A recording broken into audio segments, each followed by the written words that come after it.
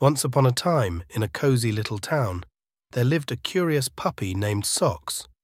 Socks was known for being full of energy and always wanting things right away. One sunny day, a fair came to town, bringing with it colourful rides and a big, exciting carousel. Socks was so excited when they saw the carousel with its spinning horses and happy music. Socks didn't want to wait and ran to the front of the line, eager to take a ride.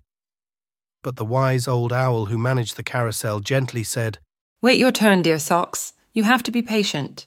The puppy was sad, but agreed. Socks watched as other animals took their turns on the carousel. The bunny hopped on, the turtle took a slow ride, and the little duck quacked with joy. Socks couldn't wait any longer and started tapping their tiny paws.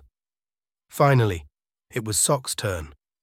The owl smiled and pointed toward the empty horse. Socks climbed on, and as the carousel began to spin, a magical feeling of joy filled their heart. Socks realized that waiting had made the ride even more special. From that day on, Socks learned to be patient. Whether waiting for treats or playing with friends, Socks understood that good things come to those who wait. And so, in the heart of the little town, Socks the patient puppy lived happily, savoring every moment and enjoying the carousel of life.